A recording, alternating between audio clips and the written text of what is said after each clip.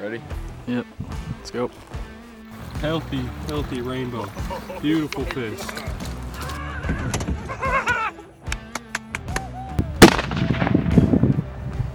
You dropped him, dude. Stud. On the squall, baby. On the squall. I got it. Right there? I got it too. He barely fits in the net. Oh my god. Sick.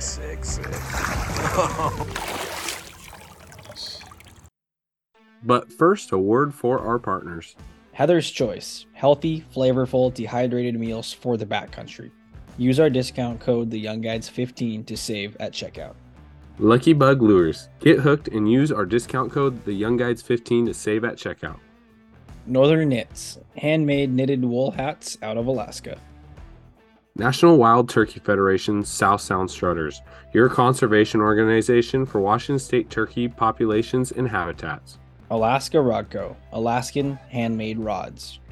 Shell Art Studio, original Alaskan-focused art. Slay Jays. It ain't all about the catching.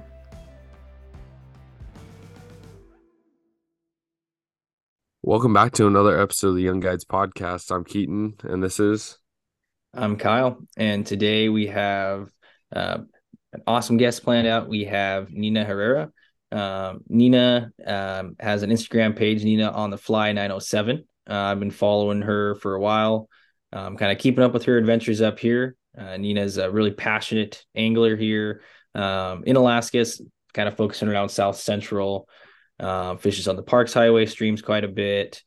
And does a little stuff down on the Kenai Peninsula, and we just wanted to have her on the podcast, kind of talk about what she does up here in Alaska, her fishing, and then kind of the community that she's building with other anglers, especially having getting together with other women anglers, and trying to build that community up here, get out, have fun, and stay safe. I mean, a lot of places it's good to be with a group or with a few other people, but especially in Alaska, things can go wrong quick. So it's nice to have that community of people that you can go out with and, just talk with. There's not a lot of us up here. So when you can find people with similar interests, it's makes things a lot better. So with that, Nina, welcome to the podcast. Thank you. Thank you guys for having me. It's great to be here. Well, thanks for coming on. Can you just start out by telling us a little bit about yourself? Yeah, so my name's Nina. I live in Eagle River, Alaska. I'm a transplant from Washington State. I grew up in Skagit Valley, Washington, Mount Vernon to be specific, and moved up here in 2019. My husband's in the Air Force here, stationed at Elmendorf Air Force Base, and so we got orders July 2019. We moved up from California, is where we spent the last previous 4 years. So really excited to get back up here. I actually did a small stint up here when I was right after high school. One of my friends was living up here and invited me to live up here in Eagle River. So I came up, and it only lasted a few months before I ran out of money and had to move home. So it's not my first time in Alaska, but this has become home for me, and it's somewhere that I want to stay forever. And I've just fallen in love with fly fishing and hiking and camping and just being outside here. And community is really great. So I'm hoping to make this home forever. Oh, that's awesome. So were you fishing before you moved to Alaska? Is that something you started doing here? So I always fished growing up in Washington. My dad got me into fishing. My dad had 4 girls, and so out of the 4 of us, I feel like I was probably the most tomboyish one. And it was just our tradition. We'd always go out fishing. I grew up on the Skagit River, but we didn't fly fish, and so that was something that didn't come until later. I'll be 37 in April. So I was a late bloomer when it comes to fly fishing. I didn't start until 2019, moving up here, and something that I always wanted to do. My dad did it in Montana growing up. That's where he was from. And when we were living in California, we did a lot of hiking up in the High Sierra. up near Yosemite and Kings Canyon and places like that, Sequoia National Park. And we'd see trout in the streams up there. And I would just, oh man, I really wanted to try to fly fish. And we spent a lot of time over in Mammoth Lakes area, Owens River Valley. And so it was one of those things I just always wanted to fly fish. And it wasn't until we got those orders to Alaska where I was like, that's it, like no more excuses. Um, got my first rod, and then I was just hooked, after that. You know the feeling. It's just Yeah. once you start, then you just can't stop. You just fall in love with it. Yeah. Did you guys travel a lot before you moved up to Alaska, or were you kind of like you started here and stayed here and then moved to Alaska? It's kind of a interesting story. So I met my husband the first time I lived in Alaska. We were both 19, just young and carefree, and we ended up going our separate ways, married other people, got a couple of divorces. He had a couple of kids. And then after 10 years, we found each other again. I went to his sister's wedding, and then we started talking, and one thing led to another. And um, his children were up here. And so it was one of those things where he had been trying to get to Alaska for years. He was in California, Texas before that. And we just got lucky. We got orders to Alaska, got to come up here, be near his kids, and it just worked out great. So when you started fishing up here, did you have like a mentor, or what did it look like once you really wanted to get into it?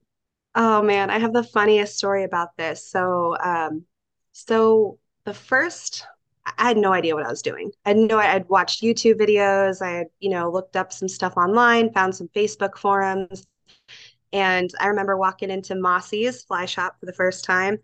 And, I feel like naturally as a female, you're walking into these fly shops and it's all men and it's very intimidating. And you want to walk in and you just want to be like, oh yeah, I'm just looking. And I know what I'm here for and I know what I'm looking at and I don't need any help. You don't need to assist me. And then very quickly you're like, I have no idea what I'm doing and I have no idea what I'm looking at or where to start. And I just like broke down to Mike and Brian in there and I said, I don't know what I'm doing. Like please please help me, point me in the right direction.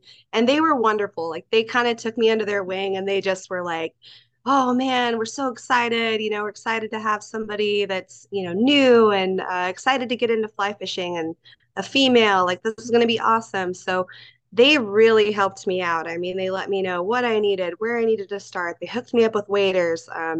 Everything. So um, I would say that was kind of the start of it.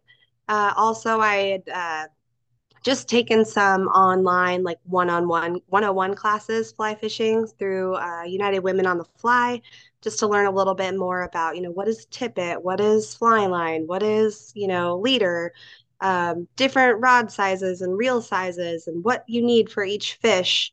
All of that was like a foreign language in the very beginning. So that was super helpful to me. And then it was funny the other day we were looking at a video of the first time I went out and just was casting. And oh my gosh, it's that video can never come out. Just totally embarrassing, just whipping it back and forth, just you could hear it whooshing in the wind. It's awful. Um, but just to know how far I've come from that day and those moments. I mean, fly fishing is one of those things like every time you go out, I learn something new. And for people that, probably like you guys, you've been fishing for years and years, you're still learning new things. And fly fishing is a lot about just taking chances. It's not going to be the same scenario every time. Those fish are not eating the same thing every time. Sometimes you just try something random out and it pays off. So I love that about this journey is just get out there and do it. And a day on the water is a good day. So Yeah. it's been great. Yeah, for sure. One thing that we all probably have in common is we all started in the same place, right? Like you talk about the whipping of the back and forth. I just can picture my first time out trying to cast a fly rod and it's just like you know, and my friend's like, no, faster, go here, do this. And I'm trying to figure all this stuff out. And then he's over just laying out, beautiful dime Oh casts. yeah. I'm like, Oh what am I yeah. wrong here. Well, But and it's funny too because, going back to what I said about sometimes it doesn't have to be pretty. Some of your ugliest tide flies catch fish. Some of your worst casts catch fish. So it's just getting out and doing it. But yeah, that first time, oh man, it definitely did not know what I was doing in the beginning. So where did you start with? I know you spent a lot of time on like the Parks Highway. Where was like can you remember the first fish that you caught on a fly, or maybe where you spent a lot of your time when you first started? So I'll tell you about my first time fly fishing was down on the Russian. My husband had a friend who he went to tech school with way back. He's been in for almost 18 years now. So went to tech school with this guy. They'd been stationed together in Alaska before, super passionate about fly fishing, worked for Project Healing Waters and just was really, really knowledgeable about local streams. He took me out to the Russian the first time and I remember stepping in the water and it was like for the first time he was like this is how you want to walk because when you don't want to slip and fall into the water. Those rocks are super slippery. Everything from just how to walk and how to sight fish, how to read the water. A lot of it was less catching a fish and more just about general knowledge and information, which is super helpful. But he also was like, oh yeah, I see a trout behind that rock right there, and one cast and boom, he landed. And then, oh yeah, that was a, sockeye right there. Boom, caught it. Like it was crazy to watch him do that. And I did not catch anything that first day. I fell in, got soaking wet, had to walk around in June in the all day, freezing cold. My first fish actually on the fly was an Arctic grayling. Um, as soon as I moved to Alaska, I started doing all the research and I was like, I knew I wanted to catch a grayling. That was just my number one bucket list fish. And so when you Google Arctic grayling in Alaska, where should I go? It was a 10-hour drive to the interior. We jumped in the car, drove all the way up, did some car camping, and um, caught my first fish on the fly, and it was an Arctic grayling. I know a lot of people, that's their bucket list fish, and that was my first. So I feel very fortunate and blessed that was the first one. It was absolutely magical experience. We were out there. It was probably close to midnight, still light out, fish rising everywhere. Caught it on a dry fly, and just a beautiful moment to remember. Like I'll get emotional thinking about it, but yeah, definitely hooked after that. That first trip was we were pretty spoiled. That's cool. so after you kind of, I mean, that's a big accomplishment in itself. What were from there on, like how did you set your goals? What other things did you want to accomplish in fly fishing? So I think the next thing was rainbow trout. Um, Alaska is an interesting place because the trout here, a lot of people say we have it easy here, right? Because these trout are hungry, they're used to eating meat, and they will just go after anything you throw at them. And so I think I was on the Willow or somewhere on the parks, but it was one of those. I probably went 5 or 6 times and didn't catch anything. Was feeling very defeated. I tried throwing everything, beads, nymphs, streamers, just nothing. And every day I was just driving home feeling pretty bummed that, I couldn't even get a bite. And um, yeah, I think I'm trying to think of where that first rainbow, I think the mouth of the Willow was the first rainbow that I caught. And I don't know if we should be name dropping places or not, but that was the first rainbow trout I caught. And it was probably like 10 to 12 inches, but it was another magical moment. I feel like I make probably a huge deal out of every fish that I catch. I'm always like talking to them and I just get so overly excited. And it was awesome and got it into my net and I was just pumped. Didn't care how big it was or how small it was. It was just like the best feeling ever to get that fish on the hook and in the net. And then after that, I was just like, all right, I've got this. And Yeah. now it's like now I go back and I'm like, okay, like you get these huge fish in the net, and you're just like, yeah, it's a great feeling. An accomplishment, coming from where you Hmm. were to where you are. It's Yeah, yeah, for sure. I will say though, so last year I went to Montana and did some fly fishing in Montana for the first time. And when you are fishing in Alaska and then you go somewhere like that, you get humbled very quick. You're you go down there and the fish, it's like much more about what are they eating and matching the hatch and finding out the fish are just much more picky or they spook easily. And it was so much harder to fish down there than it is up here. yeah. 100%. I mean, down there, you got blueing olives and stone flies, and you got caddis flies and all these different things. And then up here, you have mice, lampreys, and some phase of the salmon life cycle that the trout are eating. That's about it. Exactly. Yeah, so it is interesting, and I really want to get back down to Washington and fish. I desperate to go. I want to go back to the Skagit. I want to go back home, and I think that's at the top of my bucket list for sure. Obviously, like Steelhead on the Olympic Peninsula would be phenomenal. It would be an amazing, incredible experience, but I want to catch anything on my home river on a fly. Like that's my next. And I've been looking at the calendar and flights and trying to figure out how I can do it before, the rivers break up here, but we'll see. We'll see if it works out for me.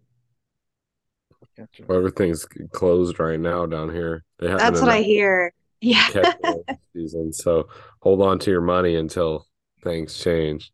I know. That's what I hear. Yeah, I've got my sister and brother-in-law still live down there, and they've been kind of giving me intel on what's going on. I've been reading regulations, so we'll Yeah. see. It's like when you're up here, as Kyle knows, you're just like so desperate for open water. You're just like waiting, impatiently, and you're ice fishing when you can, but it's not the same. And Yeah. Exactly. Yeah. And I feel like right now, too, it's like we're in February, open water's like a month and a half, 2 months away. It's like it's so close, but it's still so far. Mhm.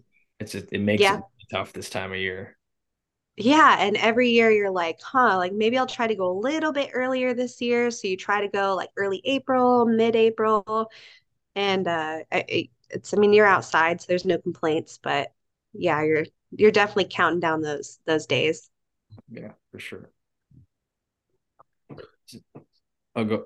Sorry, Keaton. I was gonna say when you started fly fishing up here, uh, I mean, it's hard enough to get any kind of gear, or to get materials to tie flies, to get rods, to get waders. I remember when I came up here in 21, I went into Mossy's. Mike was having a hard time getting waders in the shop just from Sims. What was it like starting in Alaska, just fly fishing in general, but also trying to find women's gear? It was next to impossible. It was really, really hard. It's still really hard to get any type of gear for women around here. Mossy's, Mike hooked me up. He actually ordered me some waders. So I'm not like the smallest, tiniest girl that, I'm not built like a stick by any means. And so women already have a hard enough time finding outdoor gear that fits them, and fits curves and things like that. And so I tried on waders in that shop, and their biggest size in women's Sims didn't fit. And so he ordered me the next biggest size in women's waders, and they came and they fit, but they were definitely snug. They were not the most comfortable. And so I switched to some men's Sims waders, but then the problem is now you've got waders that are extra long and tall, and the booties are huge. And I had emailed Sims and I said, what can I do about these booties? Can I swap them out? And they said, oh, only if you have the G3s, $600-700 waders, then you can customize the size of the booties. Um, so that was definitely frustrating for me. I'm like, all right, well, I guess I can lose 20 pounds or I can squeeze myself into these waders every day. And that's pretty much what I did was squeezed myself into the waders. And yeah, it's uncomfortable. And then the other problem with some of this outdoor gear for women is, the some of the brands that are offered are bright turquoise blue and bubblegum pink. And I mean, I don't want to wear that on the river. No issues at all for women that like that stuff, but I don't. I wanna blend in. I want to look like everyone else. I want to wear my, coyote brown, khaki tan, green, sage green waders, like everybody else. And so that's been really difficult. And then just clothing. I was telling my husband this the other day, you walk into Sportsman's, they've got a huge section of fishing clothing for men, Sims, sweatshirts and thermals and just everything from hats to socks to boxers, you name it. And for women, there's nothing. There's just absolutely nothing. And so I've ordered some stuff online. I've found a few things here and there, but as far as like, good outdoor gear that's going to keep you warm, going to keep you dry, it's been very difficult. Yeah. It always surprises me too why they make it bright. Why do they make them bright colors? Because like in some of like the spring creeks and stuff, like fish. I don't care what you guys Right. say, but I think fish see you, like especially when you Yeah, walk I do too. with a bright pink shirt on or something. Like, I mean, I know people that wear like camo to go fish some of these spring creeks so that they can blend in better. Hmm. Um, so that's why I was Yeah. like, I don't get the marketing behind that. I mean, I get there's No, people I don't. out there, but I don't either. I really don't. I wish the outdoor gear would listen to women more and then also just realize, I mean, women's bodies are just, they're built so differently. And some of I feel like there's a couple waiter companies out there and outdoor clothing companies like Miss Mayfly is one of them I know that makes custom waders for women. And again, it's like, I think they're like $500 or $600 to get some custom built waders, which are probably going to be worth it eventually. But again, I just want to blend in like everyone else. I don't want to go get special custom waders built just for me, but I might just bite the bullet and do it here in the next couple years just to be comfortable and dry and not be walking around in gigantic booties and my wading boots. yeah. No, for Well, sure. it'd be so hard to order in some too because like when I worked at Orvis, it's you'd think that like you'd go give someone a size and it just wasn't like the right thing for a certain part of their body, and so you'd have to move up a size. So it's like, and I know Hmm. that I just shipped something to Alaska and it was like $200 to ship. So Yep. I can understand the pain of not wanting to ship, return, all that stuff. So Yeah, yeah, that's a lot of money to get the gear up here, and then if it doesn't fit, then you got to ship it back, and then you're just back to square one again. yep, yep. Dang. Um, what about, the getting started up here and not just the gear aspect, but just kind of going out with, bears and moose and terrain and, big water. Yeah, that's been a challenge too. As I was telling you guys earlier, like I didn't grow up around guns. In Western Washington, I didn't have any guns in my household. And naturally, I would marry somebody who loves guns and loves to shoot and loves to reload and all of that. So from day one, he was like, "You're not going out to these places by yourself without something to protect you." And so, like you said, I carry both bear spray and gun protection, just because you never know. I've been in the river before when brown bears have climbed into the water next to me, and they're so quiet, uh, crazy quiet. Like you don't even you're just standing there 1 second, and then the next second there's a bear in the water next to you. Um, and luckily, I mean, they're there for the same reason you are, so there was no issues that day. But you never know. And then, like you mentioned earlier too, with moose, um, yeah, I mean, moose can be pretty aggressive and they can get very territorial, especially, in the fall time, when the moose are going into heat and things like that. And so it's always smart to just carry any type of protection on you. And I fish a lot alone. So that's something for me, with people, you just never know. I'm getting back to my car late sometimes. And it's always good to just be aware and have the protection and hope that you never need to use it, but just to um, know that that's an extra precaution and being safe. Yeah. How did you finally like was it difficult for you at first to go out like, oh, I like, were you holding yourself back? Like, were you concerned about that? No, not at all. I am very independent. I'm very spontaneous. My husband doesn't love to fish, so that's never held me back. Day one, I was like, that's it. Well, you want to stay home? See you later. And I just went out and did it. And I mean, I get after it. I will jump in my car right after work and I will be on the river till midnight, 1 in the morning, drive home just in time to sleep and start my day all over again, work, and then go back out to the river. So, um, no, I don't mind doing it alone. I will say that it can get lonely, and I'm up there and I see all these guys who they always have like a buddy with them, and I always wish that I had a buddy to go with. Mainly for safety, if you fall in the water, if something happens, you encounter an animal, it would be great to just have somebody there who has your back and somebody who's looking out for you. And not just that, but like to share those moments with, to share those memories with. You pull a fish out of the water and you're like, oh, there's no one here to take my picture. So, um,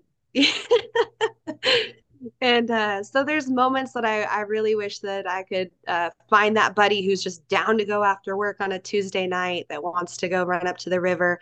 And it's getting better now that I've been here for a few years, and Instagram has really, really opened the door for me with finding friends, especially other women. United Women on the Fly has been a huge help. There's a Facebook forum. And actually, one of my friends, Jessica here, she had posted, she was new to fly fishing, new to Alaska, and just wanted somebody to go out with. And we happened to be neighbors, so it worked out perfectly. And she's been really awesome to just get out on the water with. And then, of course, seeing her catch her first dolly and then her first trout and a huge trout for her first trout ever was, I mean, it was probably 22 to 23 inches. Just being able to celebrate with someone else on the water has been awesome. Yeah. Have you found other communities by doing anything like anything local in the town or in-person events? I mean, you mentioned you found them through Instagram and stuff, but what's some ways that you're working on trying to build that community a little bit more so that you can go out with? Yeah. Yeah, that's a great question. I feel like so when so I didn't have a fly fishing Instagram at first, and one of my friends that I fished with, she had mentioned, "Hey, well, maybe if you started a fly fishing Instagram, you'd be able to network more and meet other people locally." Because I was kind of struggling with that, coming into town and being new. And as soon as I did that, I started following like Trout Unlimited. Mhm. I started following like backcountry hunters and anglers, and I was able to start looking at events that they were holding, whether it be river cleanups in town or uh, they do a fly tying night and fly tying night. So that was kind of cool to get out and meet people. They did the film festival at Bear Paw in town in Anchorage. And so any little event that I can, go to and network and meet other people and make new friends, I'm all about that. I've met some really great people through those events. Yeah, that's awesome. How important do you think it is to have that kind of community, especially here in Alaska? I feel like it's so important. I don't know where I would be without it. I mean, it's so nice to meet like-minded people and Alaskans. I mean, we love the outdoors and we are kind of stewards of the land. So we really, really care about our watersheds. We care about our fish. We care about our animals. And so everybody here has just been so great and the education, the amount of education that's around, especially through things like Trout Unlimited and backcountry hunters and anglers. I've learned so much because again, I'm not from here. So the education that they put out about local watersheds, Eklutna, I don't know if you've heard a lot about the, taking down the dam and the fish restoration projects that they're doing on Eklutna. The Wild West Sioux, the Susitna Coalition, even Bristol Bay, even though, that's pretty far away from here, just knowing the efforts that they're putting into saving the wild salmon. It's really great. I love that aspect of this community that people just really care about the environment here. Yeah. What about like a community of other women anglers? Like I know you mentioned you did a online event with like United Women on the Fly, but how's the community in Alaska for women anglers? I wish it was better, honestly. I feel like I've did some searching around, and really there's only about two online communities here that are. I saw their last post was like 2021, 2020. It's not very active here, unfortunately. I have met a lot of great female anglers through United Women on the Fly, and a lot of them will come up here to fish in the summertime. And so we'll link up, whether it's for fishing or just for a beer or something, just get together. But I really want to see some more active involvement in the female community here. I try to take out as many people as I can. I mean, I'll talk your ear off about fishing. And so all of my friends, it's funny because, they'll have no interest in fishing. But then I noticed one of my friends last week, she sent me a link she's like, well, if I can get this purple rod, then maybe, maybe I'll come out with you. And I'm like, heck yeah, whatever it takes. If you need a purple rod to come out fishing with me, let's get you a purple rod. let's get you, Yeah. let's get you on the water. Another thing too is I'm a military spouse. It's really important for me to see other military spouses get off the base, get out of the community and explore their outdoors, whether it's fishing or hiking. And so I'm always, I'm telling my husband's squadron all the time, like, anytime you guys want to go, like, I will take a group of you and we'll go fishing. Yeah. Just any way that I can get more people out and more people excited about it. Um, Other than that, I mean, yeah, I feel like we need more. And I've thought about it a lot, starting my own little group and trying to get more people out. It's a lot of work and something that I definitely plan to do if I don't see someone else do it here soon. Yeah, that's great. We got a few connections with you on people. Like last week we had our friend Penny on, and she just started United Women on the Fly Puget Sound. So Oh, they're cool. Yeah, so they just started up that group and trying to get more women involvement in all aspects. So Oh, that's awesome. Yeah, Heather Hodson's really great. yeah, She started Heather. United Women on the Fly. And I mean, there's chapters, not even just the US, but all over the world. And some of them are just super active. They host meetups, they host river cleanups. The amount of education that they offer is great. There's a lot of online classes that they do now, whether it's spay casting or entomology 101 or trout fishing in the summer or match the hatch, whatever you want to call it. Just the work that she's doing and a lot of the people that she works with has been really great. And just their work in like diversity and in inclusivity, I really appreciate that they're trying to get people from all different backgrounds out on the water. Yeah, that's awesome. Yeah, with the interactions we've ever had with anybody affiliated with any of the Women on the Fly groups, it's always been positive. They've been great conversations and yeah, great interactions. Yeah, I feel like just the positivity overall in general. It's when I first started, it was like, you get you get so excited. And it doesn't matter if it's like a little tiniest little trout that you've ever caught. You get so excited about it.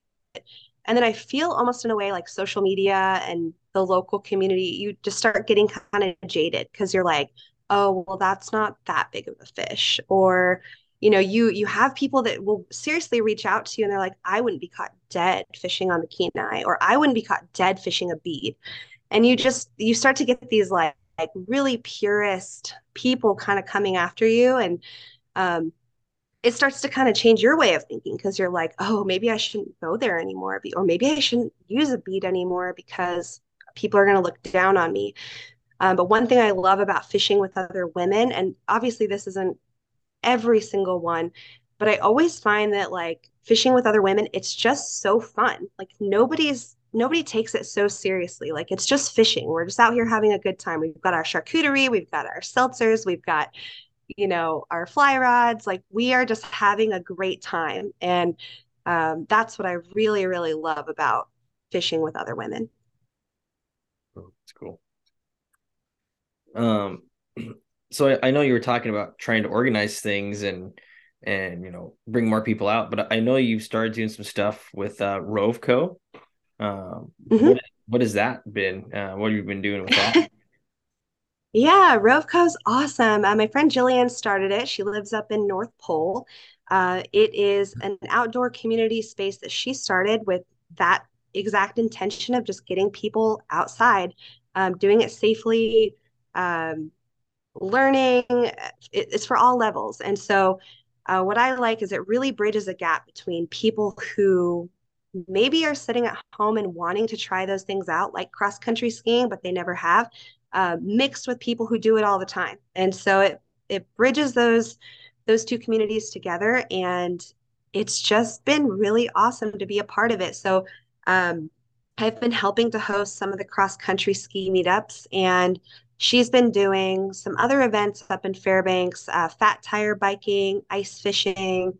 She's hosted a couple of weekend trips out to a glacier up at I think it's called Black Rapids Lodge. And then she's doing another one out of Wiseman up above the Arctic Circle that'll be snowshoeing, cross country skiing, snow safety, avalanche safety, things like that. And yeah, she came to me with the idea of being an ambassador for Roveco, and I've loved it. I've been really excited about getting involved. I just started cross country skiing last winter, and I'm not the best at it. But I do love hosting the meetups. And then actually, I just found out I'm pregnant not too long ago, and so I don't feel personally comfortable to be skiing around right now because I know I'll fall on my face.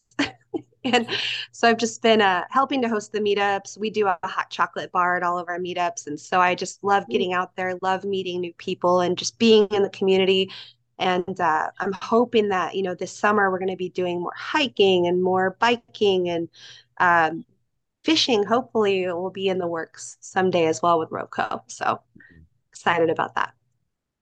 I'd be there just for the hot chocolate bar. I make a mean hot chocolate. I'm about that. Some good hot chocolate. That's awesome. And I go all out too. I bring the Hershey's chocolate and the whipped cream and the marshmallows, and we have a good time. I'll buy my plane ticket. I'm on my way. We would love to have you. That's awesome.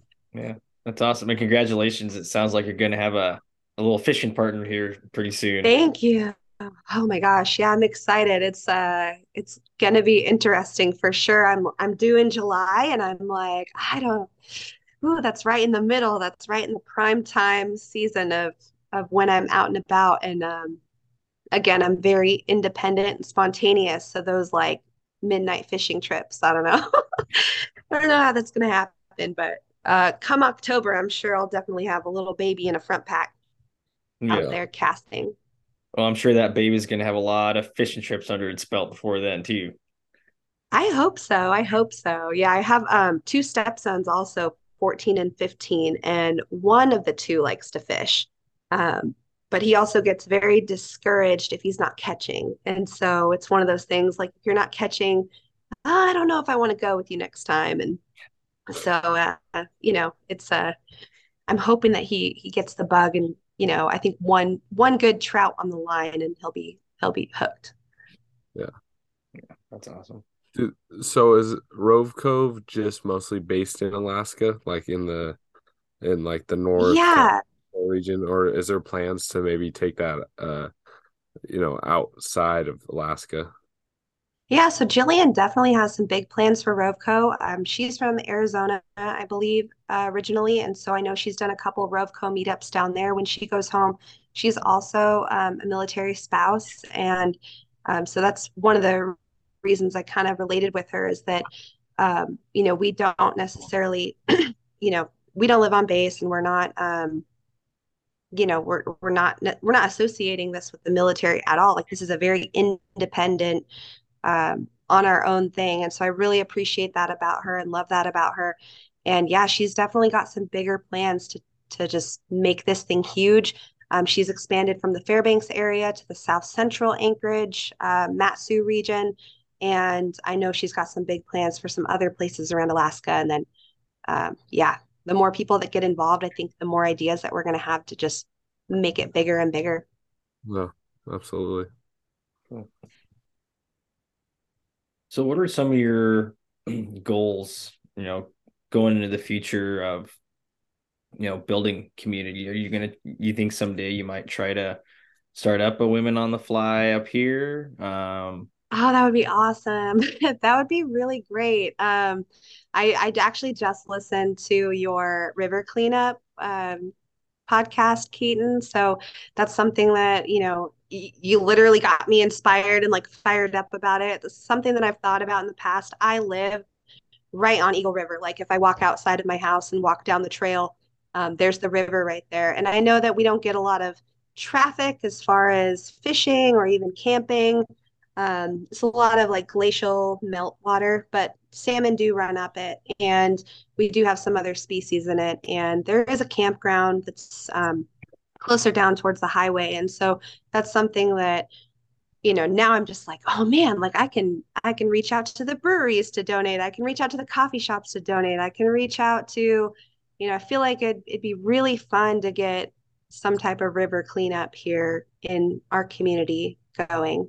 I haven't Yeah. seen one here before. So I've seen one in other places up on the parks, and I've seen them down on the Kenai. And but we are in, the Anchorage Bowl region, and so we do get a lot of highway traffic and things like that. I think it would be worthwhile to do something like that. So that's just an idea. And then obviously, yes, I would love to get more involved with Trout Unlimited around here. I'd love to get more involved with female anglers. I don't think there's a United Women on the Fly specific Alaska branch, but I mean, yeah, I would love to start up something like that and inspire more people to get out. Yeah. To comment on the river cleanup, it's such a great way to get I don't know if I hit that point, but it's such a good way to get your community involved as well, because you get like local businesses involved, and maybe people Yeah. haven't heard of them, as much. I mean, it's down here, you're not going to hear them as, like, if I get a local little coffee shop, it spreads their name a little bit more, especially when, you get it to 100 people from all different directions. So, but Hmm. I don't know how close you guys are all knitted up there, but Eagle River is a very close-knit community. It's very small. We're about 20 minutes outside of Anchorage, but I mean, we've got one brewery, and we've got a couple coffee shops, and we've got, like you're talking about, just the idea of getting kids more involved. Like, if you have some type of prize for children that are aimed towards children, then they get excited and they want to come back next year, and they want to bring their friends back next year. And I for sure seeing, like, if I walked into any of these local businesses and said, hey, like, I care about my community, I care about my river, I want to do this cleanup so that we can all enjoy it for years to come. What do you say about, showing up with a food truck or something? I just feel like the community would 100% get behind it and get on board with it. yeah, absolutely. If you have any questions, I mean, feel free to reach I out. will, yeah, I will I can help definitely you pick with your those things. brain about it. When you're talking about things like permits and reaching out to the government, I'm like, oh man, that's going to be interesting. But I do that for work all the time with construction stuff, so I Yeah, feel like talking to government entities is not, that wouldn't be a problem. But there's so much more that goes into it than I thought. yeah, and around here it's a little more challenging because not everyone's on the same page. But up there, I'm sure if you go in and you're like, "Hey, can I do a cleanup?" They'll probably be like, "Yeah, why are you here?" Kind of like that's what I'm thinking. Yeah. In places like that are built, communities are built off rivers and stuff. Yeah. I remember I did a small hike off of the North Fork Trail here in Eagle River. It was last, I want to say it was like June or July, but just walked down the trail and kind of walked off the trail just briefly for a moment. But there was this huge party scene from probably the night before with just beer cans everywhere and bonfire remnants and just, I mean, the place was trashed and it's such a beautiful place that we live in. It just is infuriating to think of, and I remember being a teenager growing up in Washington and going to those same river parties. But it's just infuriating to think that, you live in Alaska, you live in the most beautiful place in the world that's mostly undisturbed. Like, why would you want to leave this stuff here? And so, yeah, it's really important to me that people clean up after themselves. And if they don't, then, we can come along after them and, clean that stuff up instead of leaving it behind. One thing I've from doing my river cleanups is just when you find that stuff to just like put a little kind of mark on your map or whatever, because like down here it's really common. Like I try to aim our cleanup for late summer, so that way it starts cooling down here. Not always, but I tried to get it to cool down. So, but we've done cleanups where we've gone out, did the cleanup. Beach is like beautiful. They have a party the next night. You come back and it's like we're never there. It's like, Ah, you know, that's the worst. yeah, Yeah, it gets really bad here, especially out in the valley. I'm sure you've noticed, Kyle, just huge parties out there, like the ORV sites and things like that. Just kids going out, and it's been that way for years and years. That's the party place. But yeah, it is pretty sad when you wake up the next morning after camping and you just see they just left everything behind. yeah. Do Yeah. you ever see residents like throwing their trash in the river? I haven't personally I'd say outside of Anchorage. I did a creek cleanup in Anchorage, like in the city with BHA ones with backcountry hunters and anglers that they hosted. And that was wild. Like I mean, I don't go into Anchorage a whole lot, but that's like that creek runs right through town and a lot of homeless encampments on it in the summer. I mean, you're looking around and you're like, wow, this would be a beautiful place to live in a tent. But they just leave everything behind, backpacks filled with stuff and a lot of needles and just gross stuff. Yeah, I mean, we found whole shopping carts. We just found so much stuff just tossed right into the water. It's crazy. Yeah. But down here, we pulled out lime bikes and we Oh pulled out my God. like pipes, lime bikes. We've gotten shopping. I pull out last year. Last year I didn't pull out, but the year before I pulled out like 7 shopping carts. I mean, just the Oh my stuff God. fine. I found like tents that wrapped up and like sands filled them and it looks like bodies. And I'm like, do I want to touch this right now? Like, am I going to be part of a crime scene? But it ends up being Yeah, just, no, you definitely need like some heavy duty gloves. yeah, yeah. And I've tried to Yeah. unbury a few shopping carts that have been hit by like sediment, but like also part of me doesn't want to pull them out because they hold some fish in them. It's funny. Like you can walk up behind them and like the half buried ones, like the fish sit in the shopping carts. So I like don't mess, Oh, that's but yeah, just wow. it's sad, but it's also you got to do your Yeah. part, Yeah. And it amazes me too. I mean, some people pull fish out of those streams and eat them right up. And so, I mean, I would be a little bit weary around some of those places, but you do you. I mean, like probably up there is better than down here, but Oh, probably. you know, like I'd rather eat a fish out of an urban creek in Alaska than an urban place in like Washington. That's true. Um, That's I true. I don't I for sure don't eat any of those fish in the lakes in Anchorage, like any of the stocked lakes. I was at one of the lakes this weekend and I was walking out and like kind of smells like a sewer out here. I don't know if I'd want to necessarily or somebody's septic. Like I don't know if I really want to eat anything out of this lake. Yeah. No, probably not.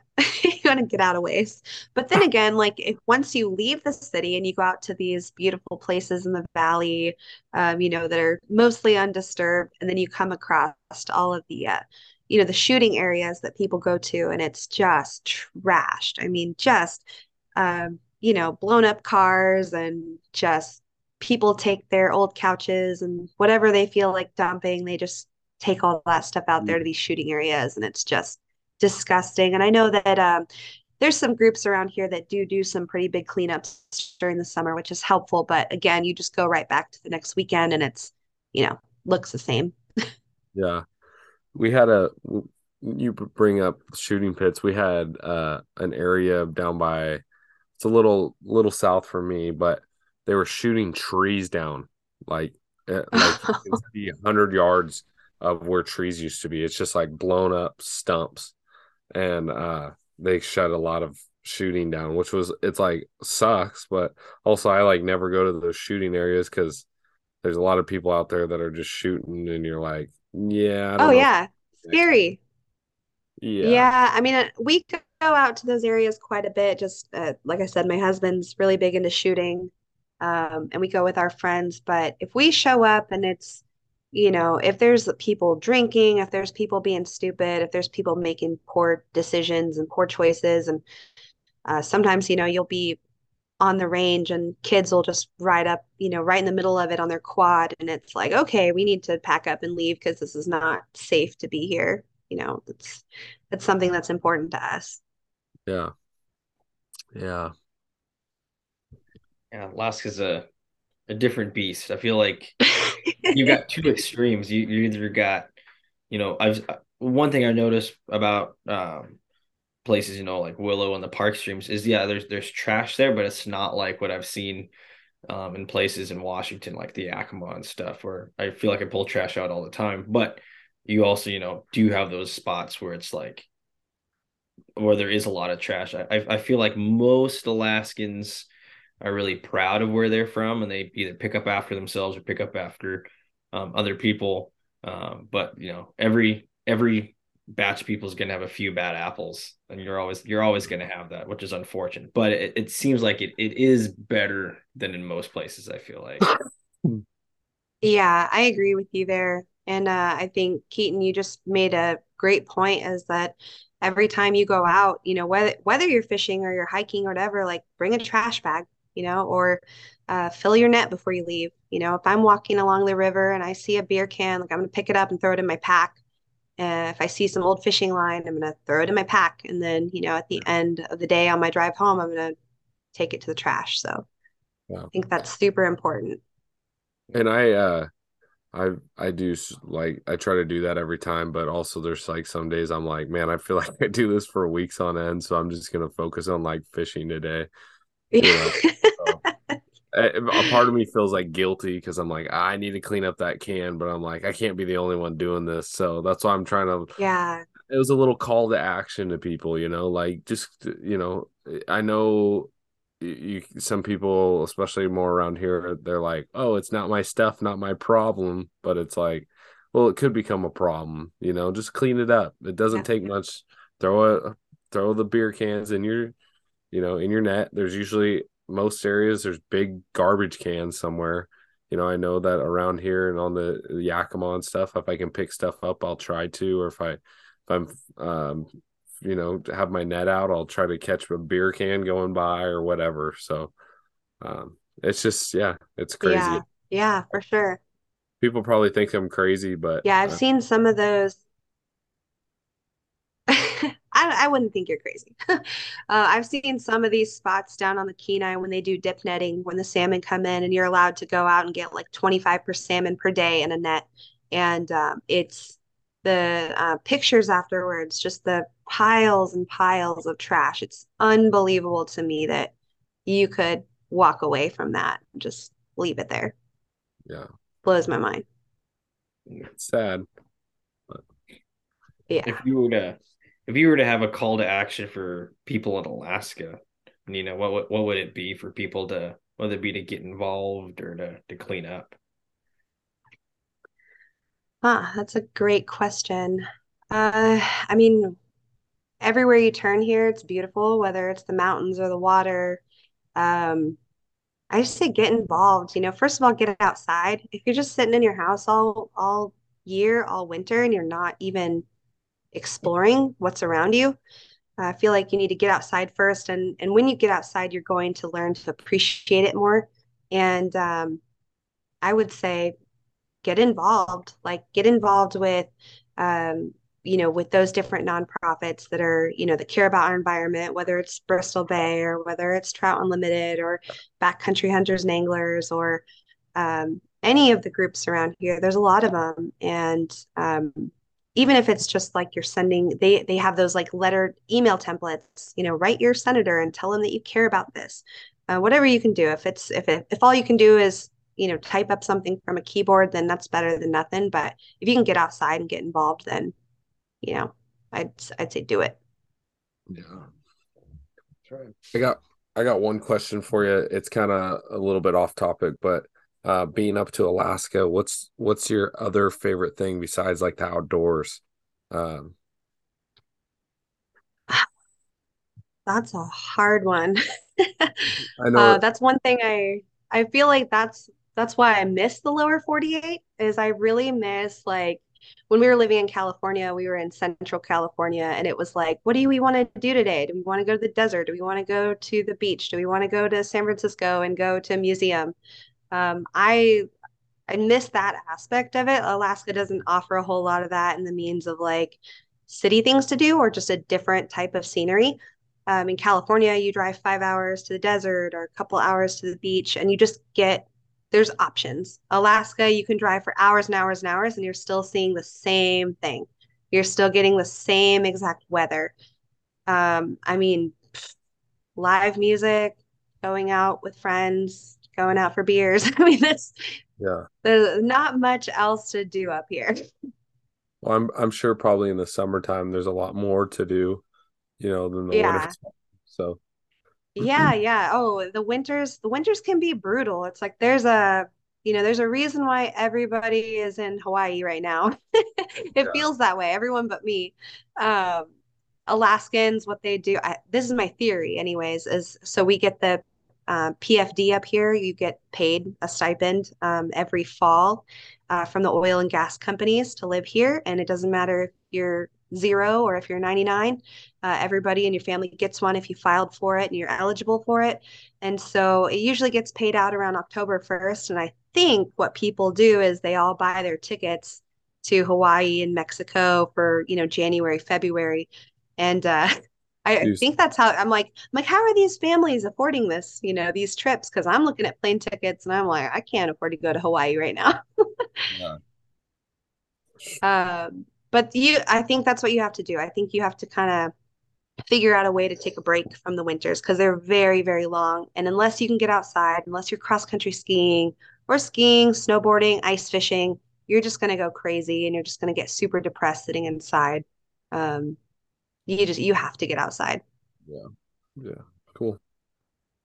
Yeah. Well, covered some good topics here. We're gonna roll into kind of the next segment of our podcast here.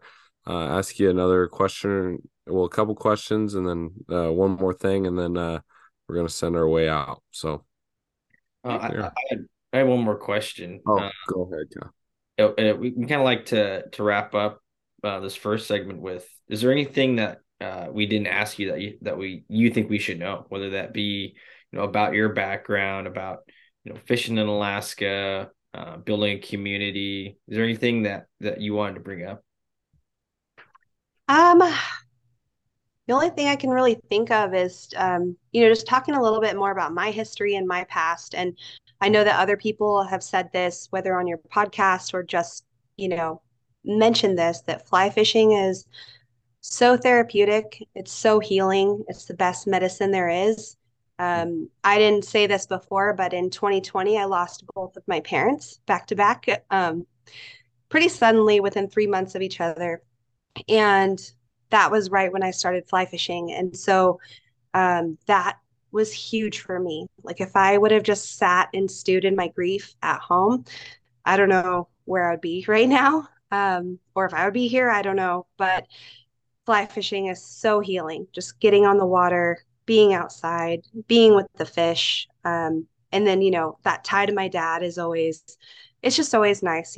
I know he would just be so stoked, like to see every one of these fishing pictures. He would just be like, he'd be going berserk right now if he could see some of these fish that I've caught. And so just knowing that there's that connection as well. I recommend it to everybody going through anything hard, anything hard in their life. Like, get outside, like pick up a fly rod. Like, it is just, you just get in this zone and it's so peaceful. And yeah, I can't recommend it enough in that aspect. No, That's that's great. awesome. Yeah, thank you. Yeah. All right. Oh, go ahead, Kyle. I was gonna say, we appreciate that, and we appreciate, the conversation we've had so far, and it's been really cool to talk to another passionate angler, especially up here in Alaska. Um, I, I feel like there's a big community of anglers, but one thing you were talking about earlier, I feel like there are times where that community in Alaska can get kind of toxic. Mm-hmm. And I feel like the conversation we've had, and just following you on social media, you're just a super cool, down to earth angler. So it's cool to meet another person like that up here, another angler in the community that you know just out there enjoying it and having a good time. So we appreciate the Yeah. connection. Yeah. Likewise. Yeah, no, it's been really it's been awesome meeting you guys and meeting other anglers in the community that are, so supportive. I've learned so much from everyone.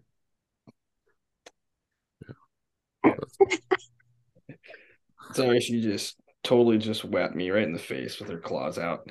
I saw that. Um, Oh, that's great. That's great.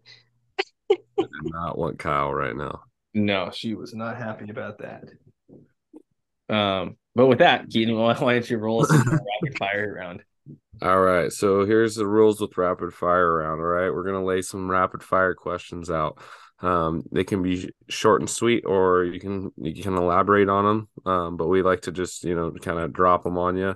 We probably won't elaborate too much with you. We'll just be like popping them off. So, and then we got one more thing, and then we got an outro. So, All right, let's do it. all right. So, what's your favorite fish to fish for? Well, as much as I love those big rainbows, I have to say Arctic grayling. Arctic grayling, hands down, on a dry fly at midnight with no one else around. Awesome. What's a dream destination for you to fish? There's so many. I'd say Golden Dorado in like Bolivia, Argentina, Mongolia for taimen, New Zealand, steelhead. I would like to catch a steelhead on the SeaTuck or something. I don't know, anywhere. What's your favorite snack and beverage to have when you're going out? Ooh, that is easy. I always, always, always have gummy bears in my front wader pocket and or high chews. And then I love Alaskan seltzers. I can't drink them right now until July, but the cherry grapefruit is the best. I respect you on the gummy bears. I love gummy bears. Gummy anything, but the bears are the best. Yeah. What are you listening to when you're driving to the river? You're listening to podcasts, you're listening to music, are you sitting in silence? Never silence, that's for sure. I love music. I love podcasts. I've always got something on. If I'm, but I'm very like, it's weird. It's very weather dependent. So like if I'm just like wanting to get pumped about fishing, I'm probably listening to like Black Keys, just something really loud. And then if it's like rainy and dreary out and I want to listen to like sad indie rock, and I'm, listening to folksy music. Podcasts. I love podcasts. I've been listening to that. What is it? Wet fly swing, something like that. Yeah, one of those. Awkward Anglers, really great with Eric and Nelson. April Vokey's Anchored, and then I'll listen to like Joe Rogan or something. Just something to pass the time. Yeah, awesome. feel like that's the second time I've You heard awkward angler in the last week.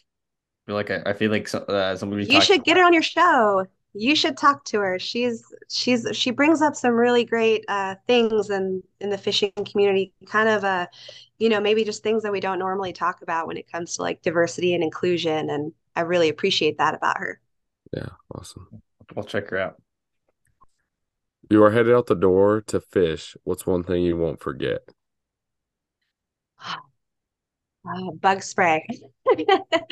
Oh Bug yeah. spray in Alaska. The mosquitoes love me like no other. I don't know what it is, but I'll get like bad allergic reactions to them. My face will look like a golf ball by the end of fishing. So bug spray for sure. Nice. What's one thing that you're superstitious about when you're fishing? Do you need like a certain hat? Do you have to have a certain fly box? What are you Oh my superstitious? gosh, that's a tough one. I don't know. I mean, I feel like I'm still too much of a noob to be superstitious about anything. Ask me again in like 2, 3 more years, and maybe there'll be something I come up with. But yeah, nothing that I can think of. Gotcha. That's probably a good thing.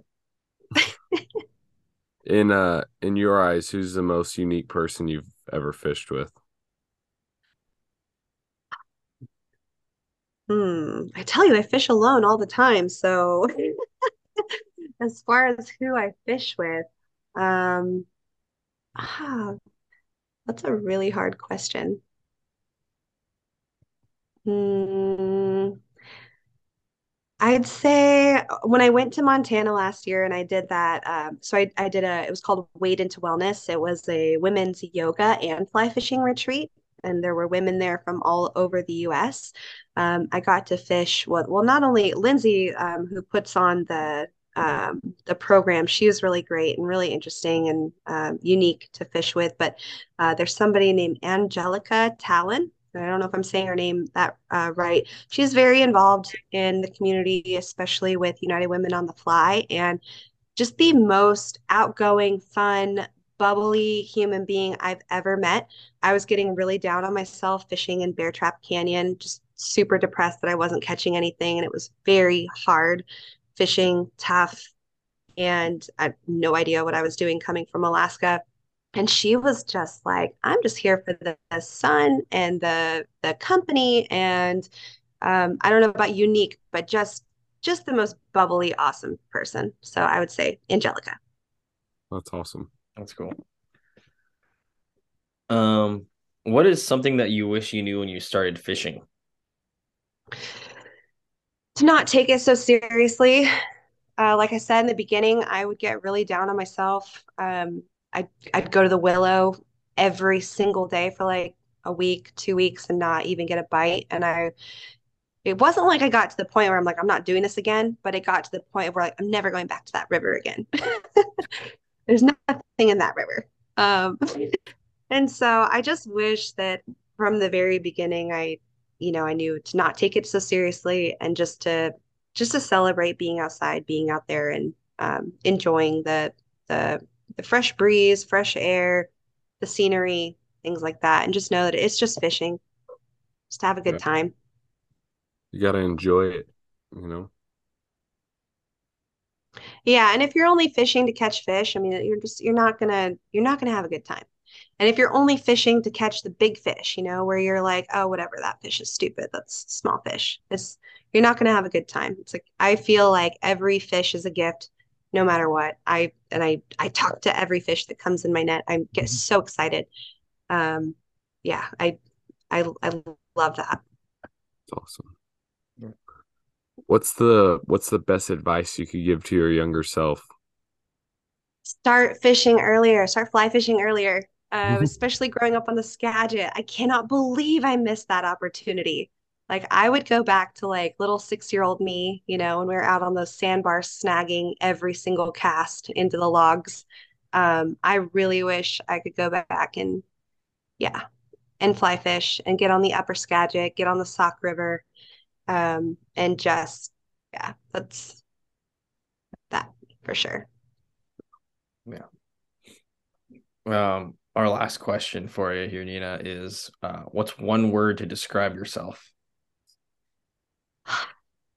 Hmm. That's a tough one. I'd probably say spontaneous. I love to go, go, go. I don't like to sit still. I'm not much of a homebody, even though I like being at my house. I want to be out exploring. Northern Lights were out last night. I missed them. I guess it was a really good show from all the pictures people are showing me. Pregnancy is slowing me down a little bit. I just want to sleep all the time, and that sucks because it's not my personality. Yeah, very spontaneous. Yeah, Like, awesome. Call me on a Tuesday after work and I will be on the road to meet you fishing. That's awesome. So we'd like to end every podcast with a favorite fish or outdoor story if you got one. What do you got for us? It can be learning, it can be exciting. What you got? Oh man. Let's see. I would say this past summer, I picked up a three-weight glass rod, this little Reddington butter stick, and it's been my favorite thing ever. And I've just been primarily using that aside from, if I know that I'm have the possibility of hooking into a large trout, I'm not going to use that. But going down going down on the peninsula and going fishing for dollies. Rivers were blown out like all the time this past year, as you know, Kyle. Every time you go fishing, the water level was just super high. I went into it a lot of times thinking I was never going to catch anything, getting a little bit discouraged just at the conditions. But I hooked this like I would call it a monster. Maybe someone else wouldn't, but for me, it was my personal best dolly, and it was all colored up for the fall. And it took me, I thought I was going to lose it probably 10 different times on this little tiny glass rod. I don't even know how I got it into the net, but it was awesome. And I had gone fishing with two girls that were new to fly fishing, and they were just so excited, so pumped. Like it was this huge celebration. And yeah, I mean, I'll leave it there. It was just awesome. It was an epic memory of a day. That's awesome. I've made a few mistakes on my three weight. I won't go into details, but I've been there. I'm like, yeah, I'll go try this, and then next thing I know, I'm like, my three weight's like bent Whoa. over, and I'm like, oh, why did I do this to myself? Oh yeah, I was feeling that. I was like, this rod is a goner. I know it's not gonna make it through this fish, but it did. I was very impressed. Yeah, that's awesome. well, cool. Yeah, we appreciate that, Nina, and we appreciated the conversation we've had tonight. I'm sure I'll be seeing you out there on the river this year. Might even Heck give yeah. you a call like, hey, fishing's good today. I'll meet you up here in like an hour and a half. Let's go hit the water. Heck yeah. No, I would love that. I'd love to fish with you and Shane too. Like let me know. Like I'll come jump on your raft and make a day of it. That'd be awesome.